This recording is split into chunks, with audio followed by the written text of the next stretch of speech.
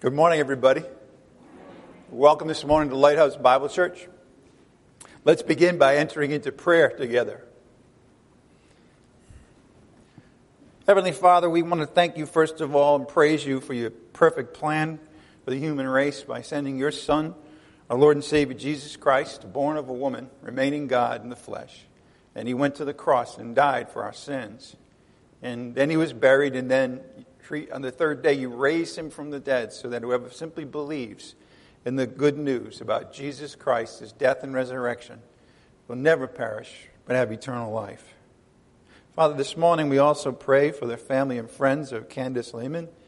We pray, Father, that they may be comforted in this time of grief and loss. And we also pray, Father, that the service today will be edifying and comforting for all who are here. We also do, Father, this morning want to pray for Cheryl Jarvis, who lost her son Ian. We just pray again for her comfort and for those around her to rally around her and have compassion and assistance to her at this time. And we also, Father, just want to ask for the Holy Spirit to guide and direct everything going on today. We ask all of this in the name of Jesus Christ our Lord, by the power of the Holy Spirit. We pray, amen. Please stand and worship with us. Good morning again, everybody. We have a couple of announcements for you before we begin our service today. As I mentioned in the prayer, we will be having a memorial service for Candace Lehman today at the end of our regular Sunday service. I encourage everybody to stay as a way of honoring her and her life and her family. We do have her family and friends here today. They sure would appreciate it if we could all be here to support them in their time of grief. So also, please keep the family and friends in prayer, as they will need that in the coming days. And speaking of prayer, I ask that you all pray for Cheryl Jarvis. She's the one who sits in the middle here, and she lost her son Ian on Sunday. So please keep her in prayer, as again, she's grieving too at this time. As many of you know, we do support different missionary organizations, and this month we're going to talk about Basic Training Bible Ministries.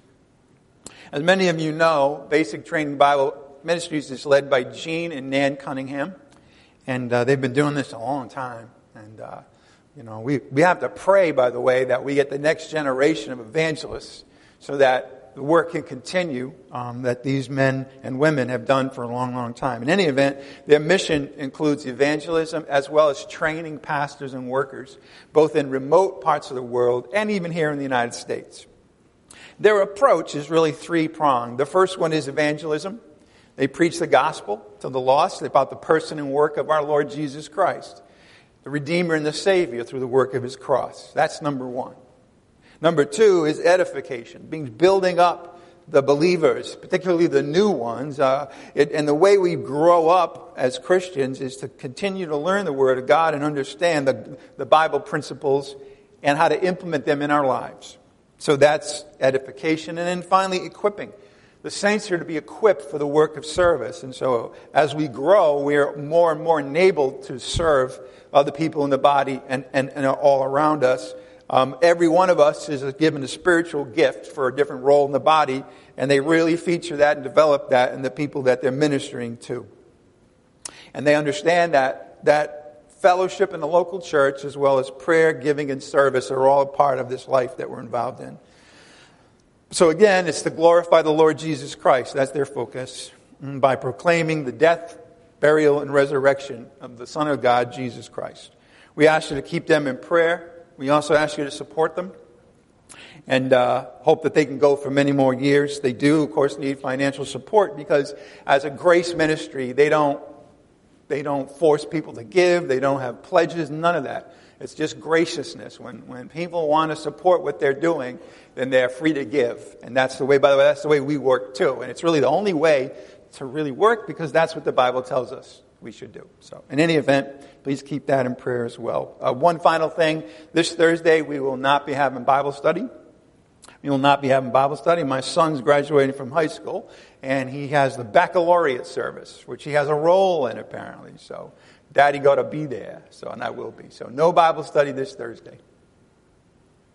All right, let's begin today. We're in 1 Corinthians chapter 4, and today's title comes from that. And the title is A Spectacle to the World. A spectacle to the world. We'll see more about what that is and why it is that Paul brings it up in this section of the book of 1 Corinthians, where he is chastising the church there for their divisions and rivalries. I'd like you to turn at this time to 1 Corinthians chapter 4, verse 6. By the way, I always ask this. If anybody does need a Bible, that's just raise your hand now, and Jack or Aaron will get you one. You don't have to, but we make that offer just if you'd like to have a Bible in front of you. I'll be reading all the passages as well. So, 1 Corinthians 4, 6 to 13. Now these things, brethren, I have figuratively applied to myself and Apollos for your sakes, so that in us you might learn not to exceed, go beyond, exaggerate yourself beyond what is written. So none of you will become arrogant in behalf of one against the other. For after all, who regards any of you to be superior than the others? What do you have that you haven't received? If you have great gifts, it's because you've received them from the Lord. And since you did receive them, why do you boast? As if you had not received it, but rather you produced it. You are already filled. You've already become rich. You have become kings without us. And indeed, I wish you had become kings so that we also might reign with you. For I think God has exhibited us, apostles, last of all, as men condemned to death, because we have become a spectacle to the world, both to angels and to men. We're fools for Christ's sake. You are prudent in Christ. We are weak. You are strong. You're distinguished, yet we are without honor. To this present hour, up to the present day when Paul was writing this letter in Ephesus to be sent to the Corinthians, he said, to this present hour, we are both hungry and thirsty. We are poorly clothed. We are roughly treated and are homeless. And by the way, I just put this in at the very beginning. That's the description of what many, many Christians have to go through to stand up for their faith. We are under the misconception, especially in the United States, that, once we become a Christian, all our problems are gone. Well, that's not true for anybody, and it's especially not true for Christians. We're going to go through trials, maybe not these, but others, as we stand up for what we believe. So again, to this present hour, we're both hungry and thirsty. We are poorly clothed, roughly treated, and are homeless. Thinking of my friend Keithian too, and Kingsley, who have a real struggle to support their families because they're working for the Lord. And we toil, working with our own hands. When we are reviled, we bless. When we're persecuted, we endure. When we are slandered, we try to conciliate. We have become as the scum of the world, the dregs of all things, even until now. Here in chapter 4, Paul's wrapping up this section of the letter. It takes 4 chapters. I want you to think about this. It takes 4 chapters to hammer home one simple principle to the Corinthians. And that is this. Let no one boast in men. Any men. Yourselves, the people that you're picking as leaders over and against other ones. Don't boast in men under any circumstances. That he who boasts, boasts in the Lord. And they needed to learn that. Took 4 chapters where he repeated it. They were so thick-headed about this, they were so arrogant, that Paul had to dedicate 4 chapters to repeat this one message over and over again, all kinds of different ways, as we'll see this morning. And by the way, you've been with us and you're sitting here today saying, you know what? Didn't they already pretty much say the same thing several times already that we're reading today? Yes, he did. And by the way, if you're now getting bored with that message, you know what that means, don't you? It means you too probably need to hear it a few more times. That's the way it works. We need to let this word dwell deeply in our hearts so that we change, so that we're no longer dominated by rivalry and arrogance and thinking we're better than others, but we're able to rise above any of that and simply love one another. Simply love one another. Another simple message, but that takes years and years and years and years to understand the implications of what it means to love like Christ loved us. Well, Paul understood God is the one who said that the wisdom of this world, which the Corinthians were all about, what this world has to offer, how this world says you can solve your problems and all of that. But God says that's foolishness to him. In fact, he also says that my foolishness is wiser than any man's wisdom. In the last section, though, which we're on now, Paul turns from what he's been doing so far, which is he gives general principles, like the one we just saw. Let no one boast in men. That's a general principle. In other words, he's not mentioning particular people. He's giving a general principle.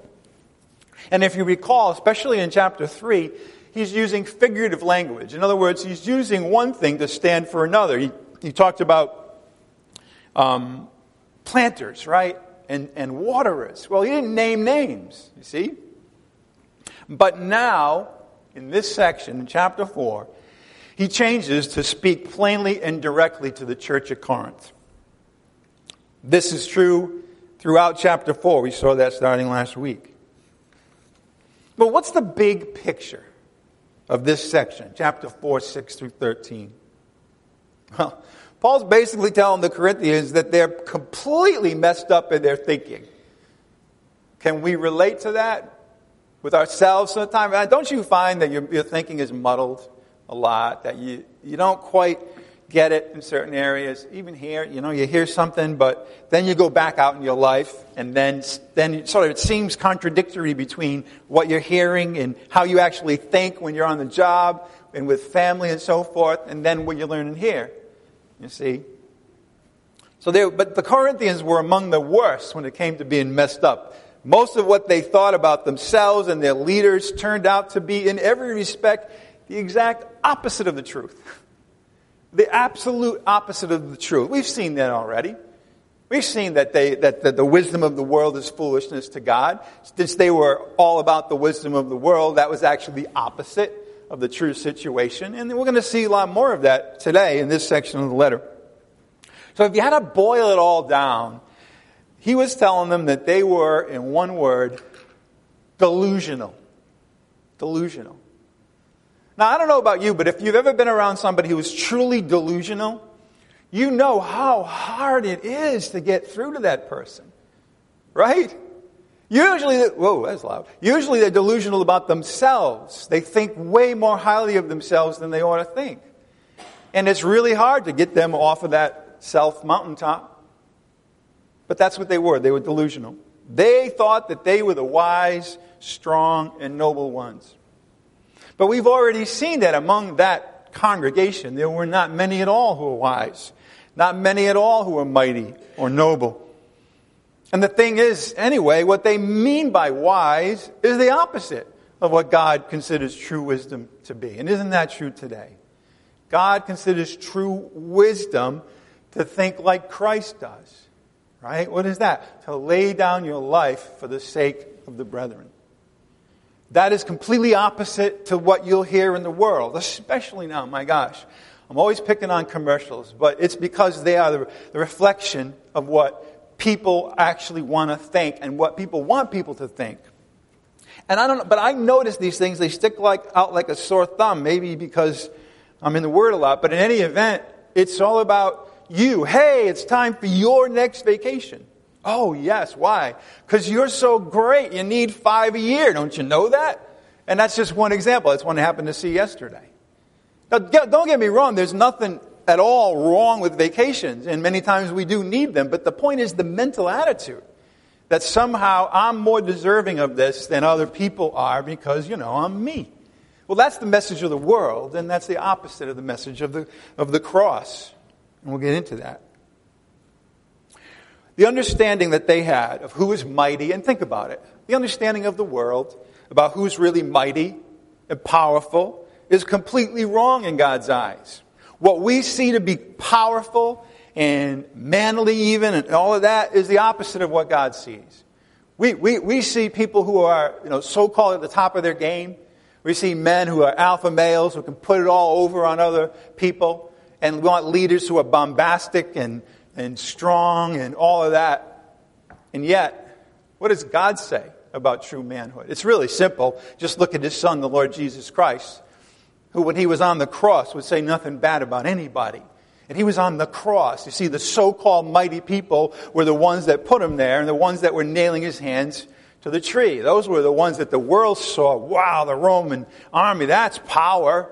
And of course, the greatest power that was ever displayed in the universe was displayed in the body of Jesus Christ on the cross, where all our sins were poured into him. That was the greatest power. And then the power was again when God raised him from the dead. Now that's power. And yet none of that is what the world thinks. It's completely wrong in God's eyes. Not only that, but their view of nobility had nothing in common with the real thing. Nothing at all. You know, Jesus Christ said, he who would be the leader among you must be the servant of all. That's not what the world says. They said that he who was going to be the leader, he or she who is royalty, should lord it all over everybody else. They should get the greatest castle. They should get the greatest place to live. You know, it's true. They're the noble ones, you know. That's the opposite of how God thinks. You're noble when you lay down your life for other people. In God's eyes, you're noble when you don't think of your own interests, but rather the interests of others. That's nobility in God's eyes. Totally opposite to the world. Because the world, like the Corinthians, is delusional. Please turn to Romans chapter 12, verse 3 to see more of this. Romans 12, 3.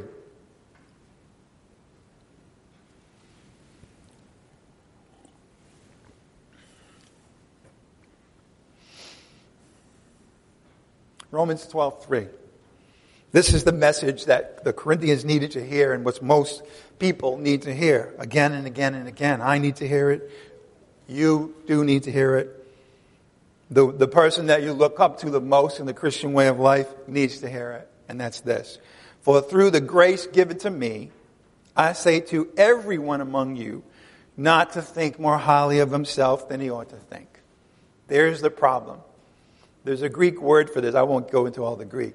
But when you're arrogant, you know how we say puffed up? Right? We say, well, that's literally what the word means. It means that their head is full of smoke. That's a great image. You know, why? Because their head is way too big. You know, I don't know what they talk about today, but when I was growing up, when somebody had to see a psychiatrist, they called that guy or woman a shrink. And I never understood, I never knew what that was until I was much older. It was the people that are, you know, having confusion and all that usually have their heads too big and they need them shrunk. You know what I mean? No, the world's not going to end if you don't step out and do all the 18 things you're supposed to do. Actually, the world will do just fine. We continually need to not check, but understand that we need our head shrunk. And that will be the solution. We'll be happier than ever when that happens. Through the grace given to me, I say to everyone among you not to think more highly of himself than he ought to think, but to think as to have sound judgment, as God has allotted to each a measure of faith. We all want sound judgment, but most people don't know where to get it. And the fact of the matter is, if you were to track what supposed sound judgment looked like in the world, I'll tell you, it'll change all the time. It'll change all the time. I illustrated that last week with Americans' attitude toward the war in Iraq. My gosh, on day one, everybody was in favor of it. Now, everybody said it was a mistake. Well, that's because we're fickle, changeable. You know, our judgment isn't always that good. Amen? Amen. I'll amen myself. The place to get sound judgment is the thinking of Jesus Christ in the Bible. You learn what's in here about how to think, and you will have sound judgment. You will. You'll be able to see things clearly. You'll be able to, evaluate yourself in certain circumstances because you go to the Word of God and you say, I'm going to let that thinking change. I do that all the time. I'm not bragging because I have to do it all. I'm actually the opposite of bragging. My thoughts are wrong, especially the first thoughts I have about somebody. And don't run away from me now if you've never met me, but it's true. Why? Because my flesh leads. My sinfulness is first at the race, so to speak. It shows up early, my flesh. And so what do? Well, you realize that for what it is, and then you just move on. Now, you know what? Lord, help me to think like you in this situation. And by the way, that works. And the key to, again, it's real simple. I keep telling people all the time, I'm getting real simple in my old age. You know what the cure to all of that is? One word. And it's not delusion. It's love. You can rise above your fleshly negativity, selfishness, and all of that by simply loving, right? Loving people if the issue is people. Understanding how much God loves you if the issue is yourself. It's all about love. And it can be that way because the justice of God was satisfied when Christ died for us. But unfortunately, the Corinthians don't have sound judgment at this time. They are living in a fantasy world. They're living in their own private Idaho. Shows you how old I am. I remember those lyrics. They're living in their personal Disney world. If you know what I mean. Even according to the world's standards, though, they're so impressed with it, but the world doesn't think they're kings at all. It's literally all in their head. It's literally all in their head. So Paul's now going to set them straight, or at least try to. He's going to remind them about the scriptures he's already given them. Now, at the time Paul's writing 1 Corinthians, the Bible wasn't finished yet. As a matter of fact, when he says scriptures, he's talking about the Old Testament. And we've seen already that he has cited the Old Testament several times. And we're going to see them today, all of them. They're going to have a theme. They're going to have an emphasis. And it'll be unmistakable when we just look at them all together. He puts them in their place by reminding them where their blessings really come from. Not from them. I always tell people when I'm dealing with something hard or I'm losing something or whatever that might be, I always tell people, listen, don't feel bad for me. I'm in good shape relative to when I was born. When I was born, I was naked, homeless, and penniless. And by the way, so were you. Unless you had a big inheritance. And even then, they didn't give it to you for another 18 years. Yeah. So I'm looking at my life now, and I'm like, not penniless, not naked, most of the time. And what's the other one? Naked, penniless. Oh, yeah, I'm definitely not homeless. Yeah. So things are looking up. But the key is to be grateful. Be grateful. If you want to be happier in your life today, right now, all you got to do is take 2 minutes and think about things you're grateful for. Think about things you're grateful for. My son is going into the military. And there's a big part of me that wants to, be emotional and sad. And I'm going to be that way, trust me. But then there's another thing I look at and I say, I am so grateful for this about him, this about him, this, what God has done, what God has done, what God has done. Then I'm happy again. It works. But what Paul's going to do actually is and you've seen this in the section we already read together, he's going to go right down and do a point-by-point comparison between the Corinthians and the apostles. Okay? And if you think about it, now we today think of the apostles as, slamming, amazing, and all of that. But remember the description of what they looked like at the time Paul was writing. Homeless and put down and condemned to death. And he's comparing that with the Corinthians who weren't suffering at all. And by human standards, people are going to say, wow, look at those Corinthians. They're blessed. Look at these apostles. There's something wrong with them. And Paul's going to use that to eventually really shame them in how wrong their thinking is. Along the way, he's going to use biting sarcasm. In other words, he's going to say something that clearly isn't true and then hope they get the point. You know what I'm saying? Oh, yes, you are so smart. Well, do I mean that when I say that about something? You are so smart. You have it so much over me. That's sarcasm. And he's going to use that. So there's times when you have to, by the way, understand that and not always take literally. In other words, in the sense of, if he's using sarcasm, what he's saying isn't true. So if he says, you guys are kings, he's not saying that. He's saying, you guys are the opposite. And we'll see some of that. All you got to do is put yourself up to a mirror and have Jesus Christ sit next to you, and you'll see all the flaws. And that's okay, because that's why he came. I've been telling people, if we were perfect, we wouldn't need a Savior now, would we? All right. He's going to reveal in this section who's really living according to the mind of Christ, according to the word of the cross. And who, on the other hand, is trying to avoid all the implications of the cross. The cross is stark. If you look at it, you can't help but be shocked and be changed by, wait a minute, the worst kind of death that mankind ever came up with to kill somebody. God's Son in the flesh died that death for you. If you look at that square on, it'll change everything about your understanding of this world and about you. They didn't want to do that. They didn't want to do that. They want to avoid the implications of the cross of Jesus Christ. Some were when you look at these two groups, there was one group laying down their lives for the brethren, and there was another group that was not at all, in fact, doing the absolute opposite. All right, with that as an overview now, let's go through the passage verse by verse. Let's go back to verse 6. I'll read it again and we'll talk about it a little. 1 Corinthians 4, 6-7.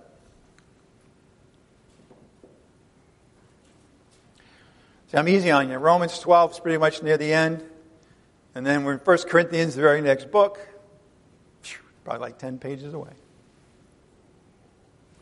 Maybe less if you're young and you have that small print Bible. You know, my Bibles are getting bigger and bigger.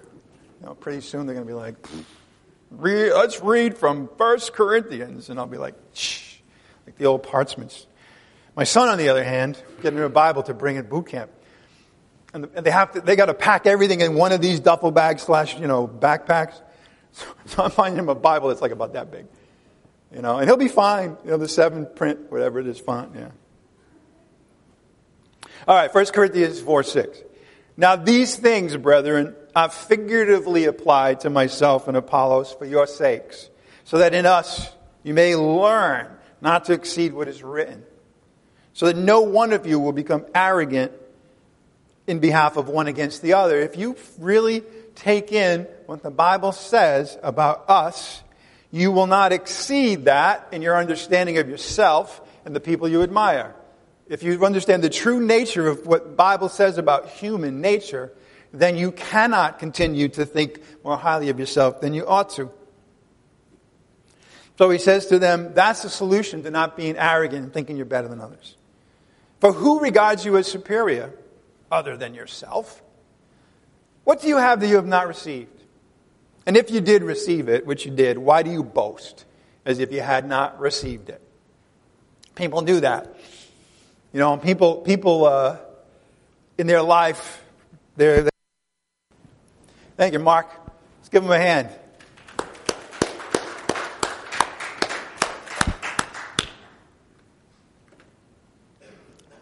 Are we on? All right. Well, and that's the message for today, everybody. I'm teasing the people on the internet. No, I didn't say I did. I went off the message as soon as we lost sound, so we're back. We're back. So again, we're looking at 1 Corinthians 4, 6-7. And we've seen that he said, you have not received any, you don't have anything that you haven't received. That's true of us.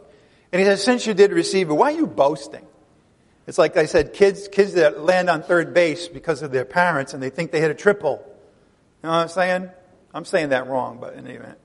In other words, people think that, because such and such, then it's all about me, I earned it. Let me tell you something. I don't care what you have. I don't care how successful you are.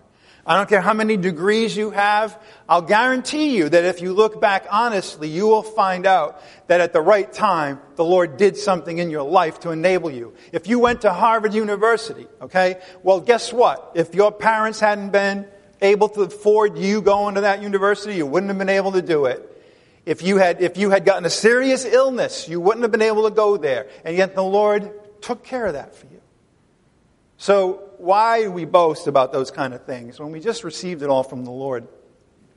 He's telling them a simple message again and again. Don't be arrogant. Stop boasting about yourselves. And again, we need to take that to heart too. Somehow we think if we're boasting about ourselves, then it will improve things and people will think more highly of ourselves. That's our strategy. But people can see through that, by the way. The only one you're really fooling is yourself. People can see that. People don't like boasters, by the way. People would much rather have listeners. It's like I tell about being a parent, you know.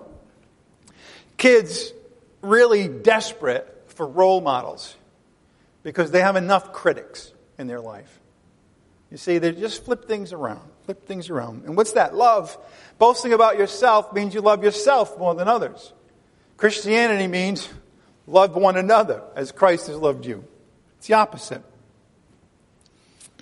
Well, again, he's been using figures back earlier in the letter. When he talked about ministers and leaders, he used words like planters and waterers. He was illustrating generally, and he wasn't using names. He said architects and builders, general principles. The only names that he used were of himself and Apollos. And the reason he did that was because there was no hint of competition between the two of them. They were working together. And his point in using themselves as an example was to say, look, rather than me point the finger at you right now, I'm going to give you an example of how it looks when it's right. And then hopefully you'll get the message. Oh, wait a minute, we haven't been doing that at all. All right. So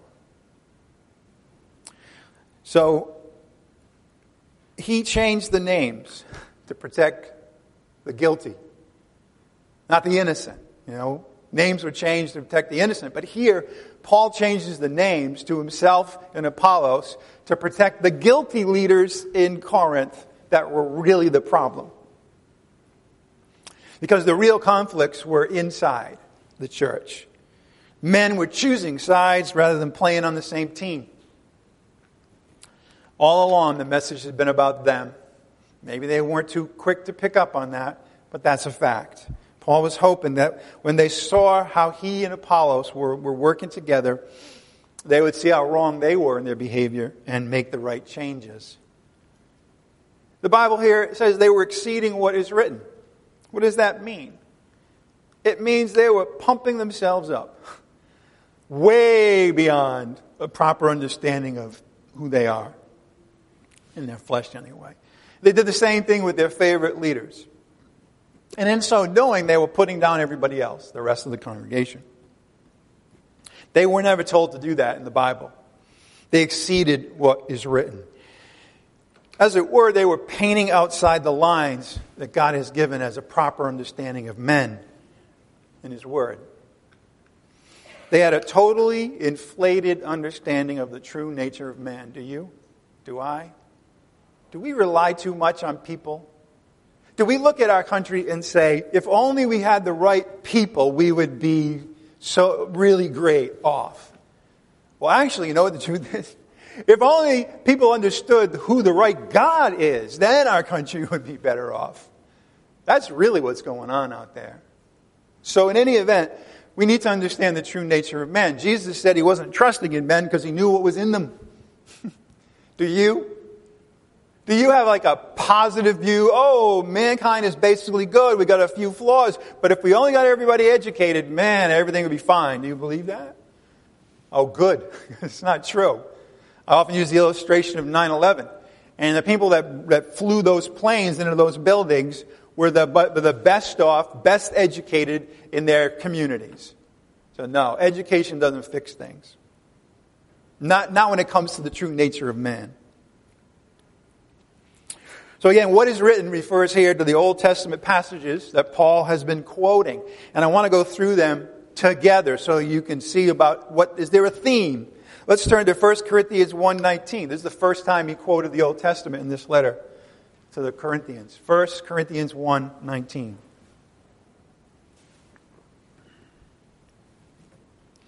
When he says, do not exceed what is written, this is what is written. 1 Corinthians 1:19. For it is written. See, I'm no genius. I just find out where it says it is written. When he says don't exceed what is written, he's saying don't exceed this. So don't think more highly of me than you ought. It's like, for it is written, I will destroy the wisdom of the wise, and the cleverness of the clever I, the Lord, will set aside. Okay, go forward a few verses to chapter 1, verse 31.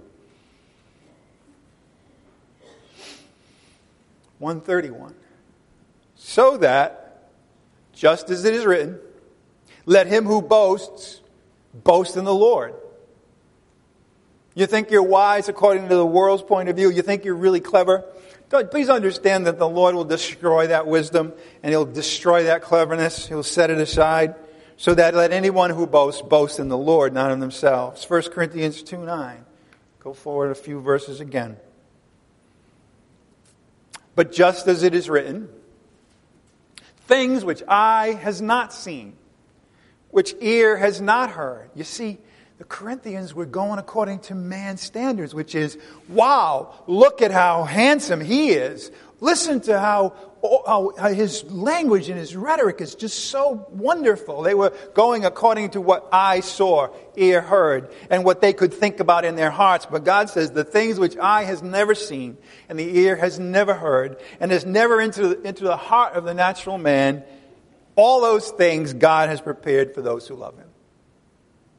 Who didn't bring anything to the party except faith, understood that they were nothing, that they understood why they needed a Savior, and then God said, I'm going to prepare all of this for you. I'm preparing things for the saints that were completely incomprehensible to the human ear, eye, or the heart of mere man. 1 Corinthians 2:16. This is the next quotation from the Old Testament. For who has known the mind of the Lord, that he will instruct him?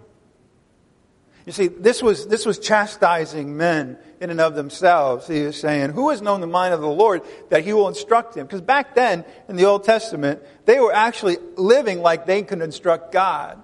And God didn't quite have it right. When they were going out of Egypt, and they were in the desert, and they felt like they were going to not have enough to eat, or whatever it was, they figured they needed to instruct God. Hey, God, you made a mistake here. Let me teach you about what we need and how great we are and how you're really not treating us right.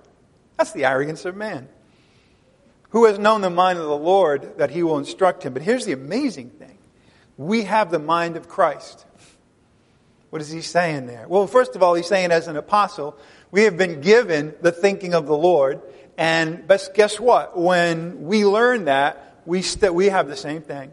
In other words, we're starting to think like Christ thinks. All right. Let no one boast in men. The Lord will destroy the wisdom of the wise. We're seeing a theme. Look at 1 Corinthians 3:19-20.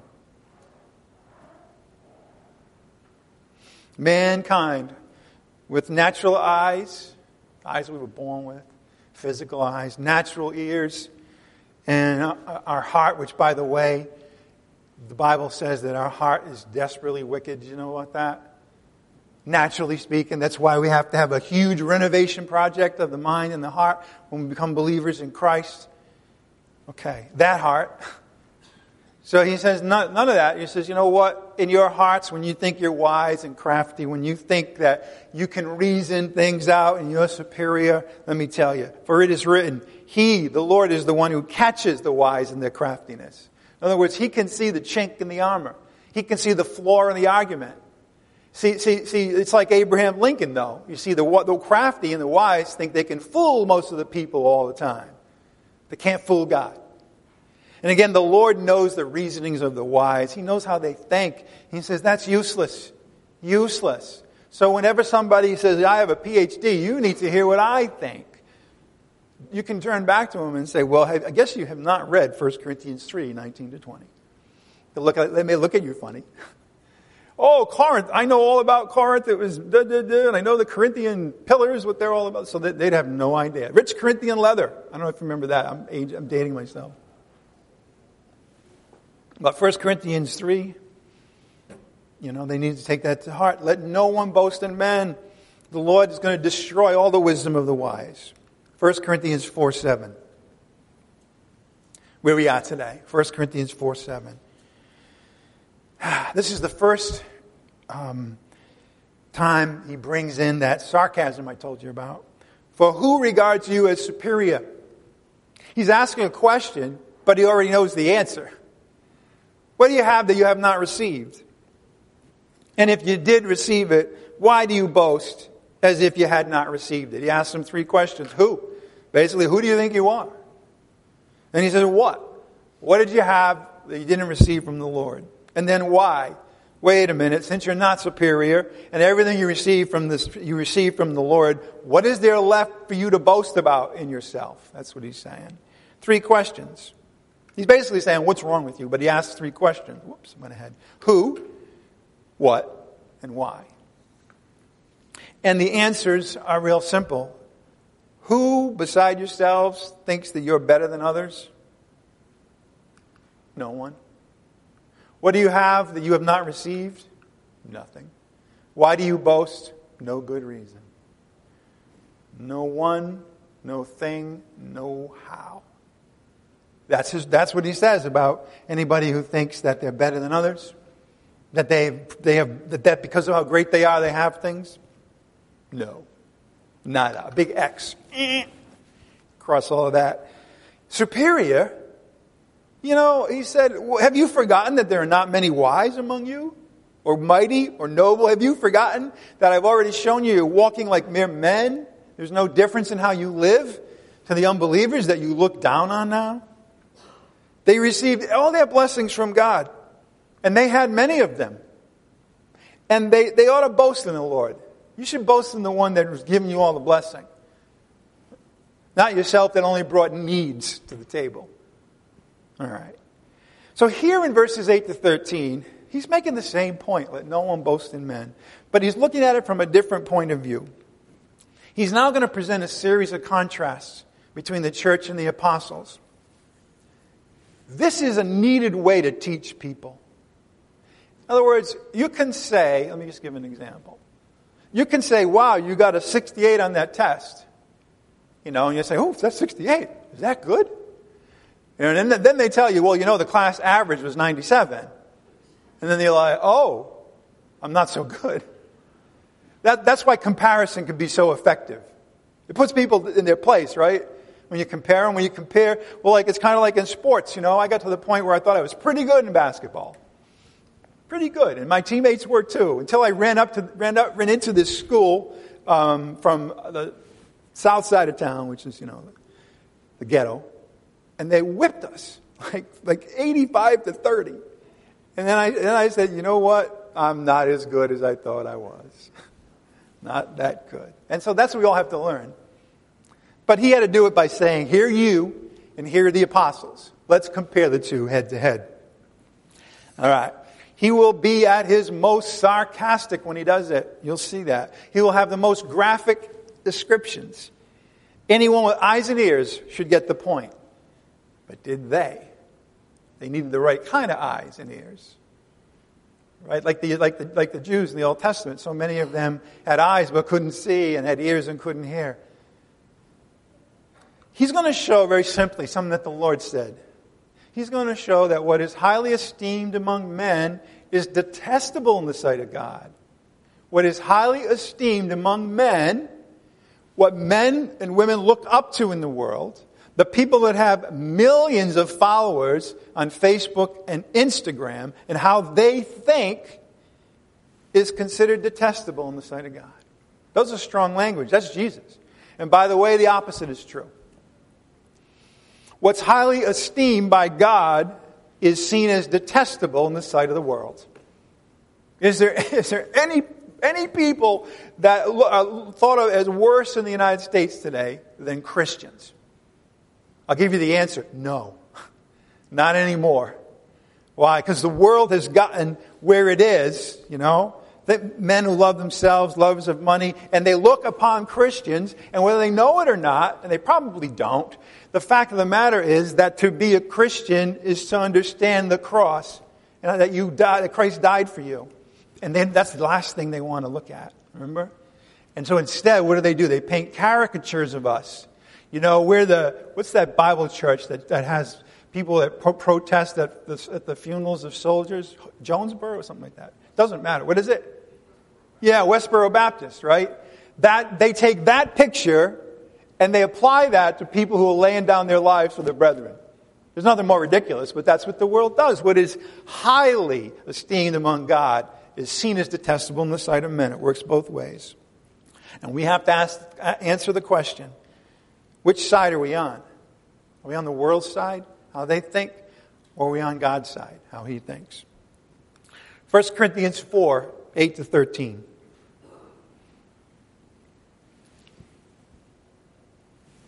You're already filled. You've already become rich. You have become kings in your own mind. Without us. Apparently you didn't need us to become all of this. We're just those lowly apostles.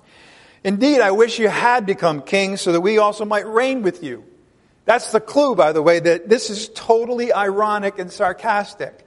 He doesn't mean a word of it. What he's doing is just parroting what they're saying about themselves, which is, quite frankly, delusional. That's what he's doing here. He's saying, listen, okay, that's what you think. You think you're filled, you got everything you need, you think you're rich, you think that you're kings. And in comparison, the apostles don't look too good. You see, God has put the apostles in the lowest rung of all, as men condemned to death. We have become a spectacle to the world, laughed at, insulted. Both the angels, fallen angels and fallen men. We're fools for Christ's sake. You are prudent in Christ. We are weak. You are strong. You're distinguished.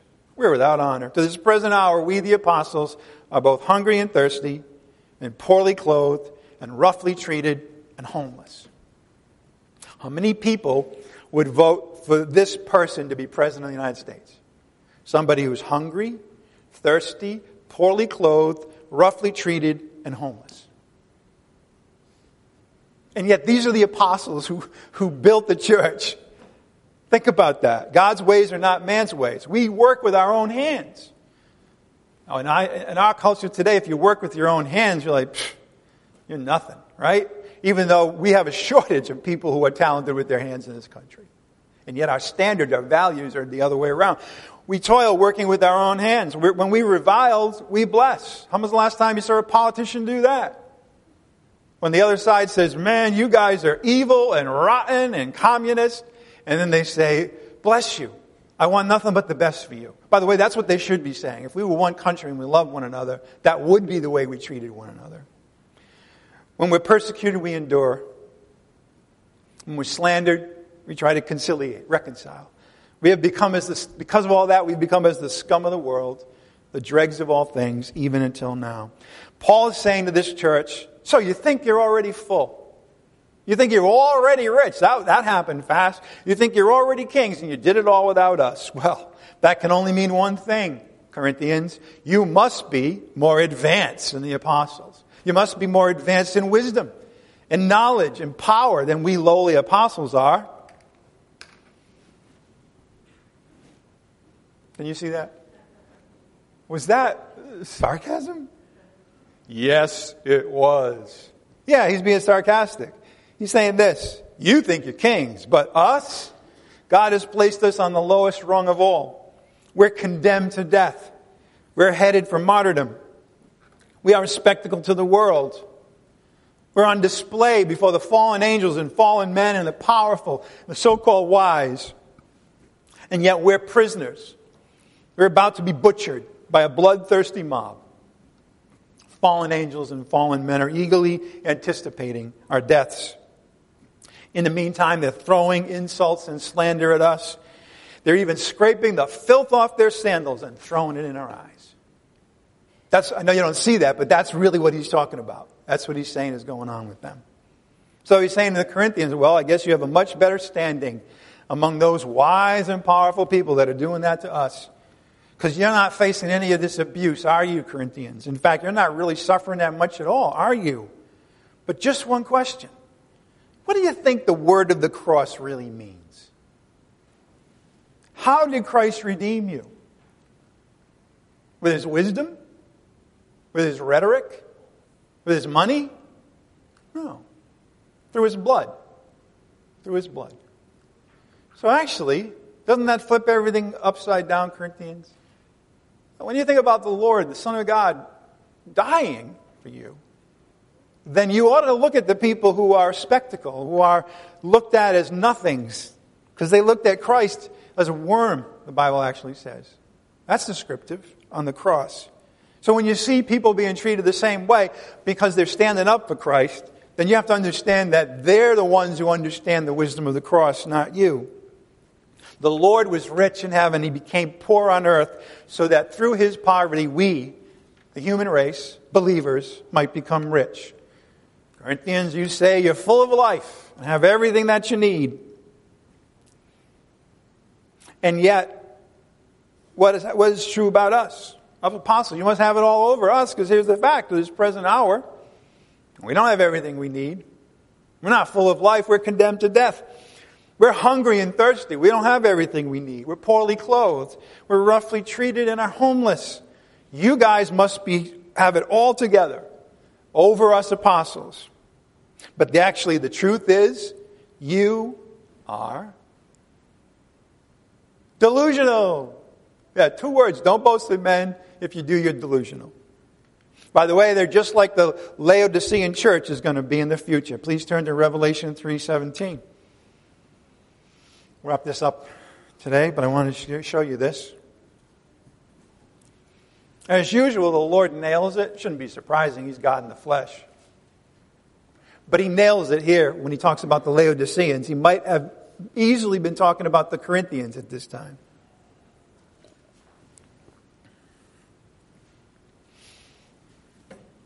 Be careful when people say all kinds of good things about themselves. When they say it. Okay? First of all, their heart is wrong. And secondly, they're probably delusional anyway. Usually the people that are bragging about their kids are having the most trouble with their kids. No, and I mean that. The people that have to say a lot about something, it's because they're insecure. And we should have compassion on that. But we shouldn't believe it at face value. But the Lord said this, because you say, I am rich, and I have become wealthy, and I have need of nothing. And you do not know. You don't know the truth. You're delusional. You don't know that actually you're wretched, and you're miserable, and you're poor, and you're blind, and you're naked. In God's eyes. They had nothing that they needed. They needed the blood of Christ. They needed the cross. They needed true wealth, true wisdom that you can only have in Christ. They had things completely backwards. The Corinthians were all wrapped up in appearances. What does God look at? The heart. The heart. How about us? Are we too wrapped up in appearances? Do we tend to really, if we're being honest, judge people on, I don't know, maybe how much money they have, or the clothes they're able to wear, or the house that they live in? We feel insecure because their house is bigger than ours. Or do we look at the heart? Do we try to find kindness, gentleness, forgiveness, love, joy, peace? Are those the things we really value in one another? That's the challenge. That's what God cares about. Because let me tell you, whatever they didn't have, these apostles had heart. They had heart. They were willing to go to death in order to continue to preach the truth about Jesus Christ. As 2 Corinthians 4, 7-12, you can go there if you want, but in the interest of time, I'm going to start reading it. Talking about himself, Paul and the other apostles, he said this. We have this treasure. They did. They had the truth that makes people free. They had the words of eternal life. They did. And yet, they had that treasure in earthen vessels. What did that mean? Outside, they didn't look so good. You're at somebody's home, and they serve you something in a golden goblet, and you think, man, this is going to be a great drink. Right? And it's vinegar. Then you're at somebody else's home, and this is really kind of low down, the kind of thing a kid would make in ceramics class, And they say, hey, do you want a drink? And it's the most wonderful thing you ever tasted. That's what he's saying. But it's in earthen vessels. People that don't understand what matters is the heart and in the truth, they're going to miss it. The surpassing greatness of the power, this is why, will be of God and not of ourselves. We're afflicted in every way, but we're not crushed. We're not demolished on the inside. We're perplexed out there, but we're not despairing inside. We're persecuted out there, but we're not forsaken by God. We're struck down, but we'll never be destroyed. We have eternal life. And yet now, we're always carrying about in this body the dying of Jesus, the word of the cross, so that the life of Jesus may also be manifested in our body, but not for ourselves. You see, we who live are constantly being delivered over to death for Jesus' sake. Why? So that the life of Jesus also may be manifested in our mortal flesh. Death works in us, but life in you.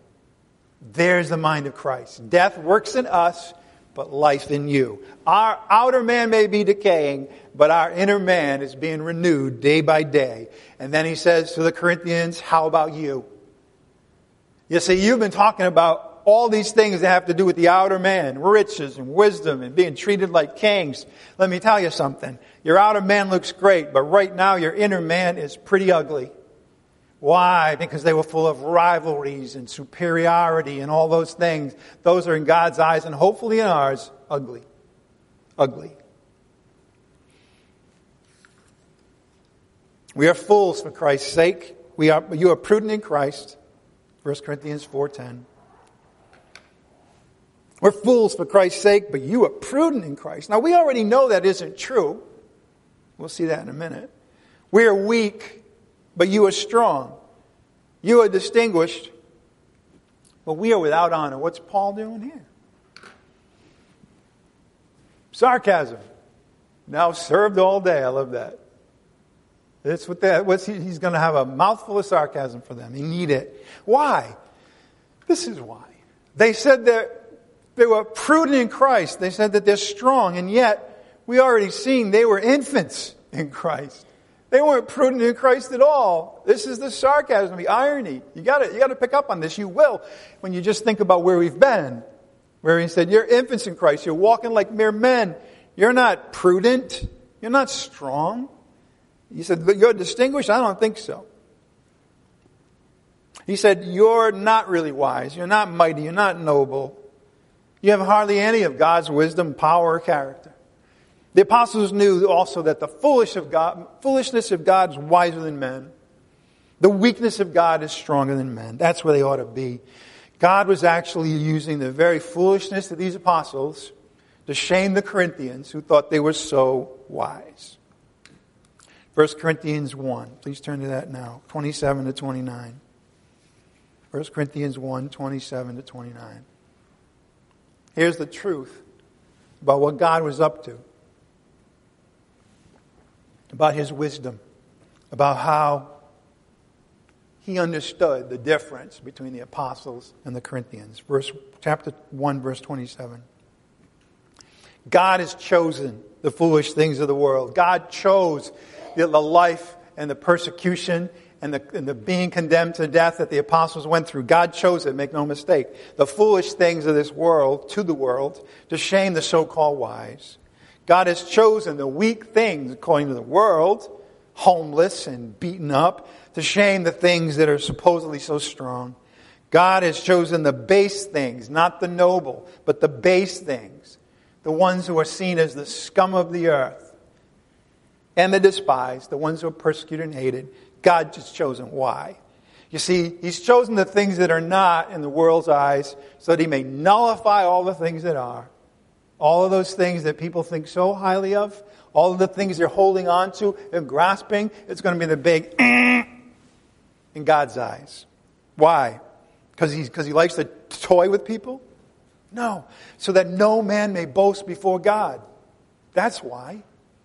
The person who is homeless, the person who is persecuted, right? They understand they have nothing to boast about, right? Before anybody. It's the people who are high and mighty on their pedestal that think they have something to boast about, even before God. Reminds me of Nebuchadnezzar right before he was struck down and was eating the grass with the cows. He thought he was something when he was nothing. So I hope you see that. He teaches the general principle. Okay, here in chapter 1. But now in chapter 4, he reveals, you know what? I was talking about the difference between the apostles and you infants in Christ all along. And then finally, if you want to turn to 1 Corinthians 4, 12 to 13. He wraps up his dress down of the church in Corinth by showing how the apostles dealt with the persecution and the suffering from the world that the Corinthians so admired. And we toil, working with our own hands. When we are reviled, we bless. This is the mind of Christ, by the way. When we are persecuted, we endure. When we are slandered, we try to conciliate.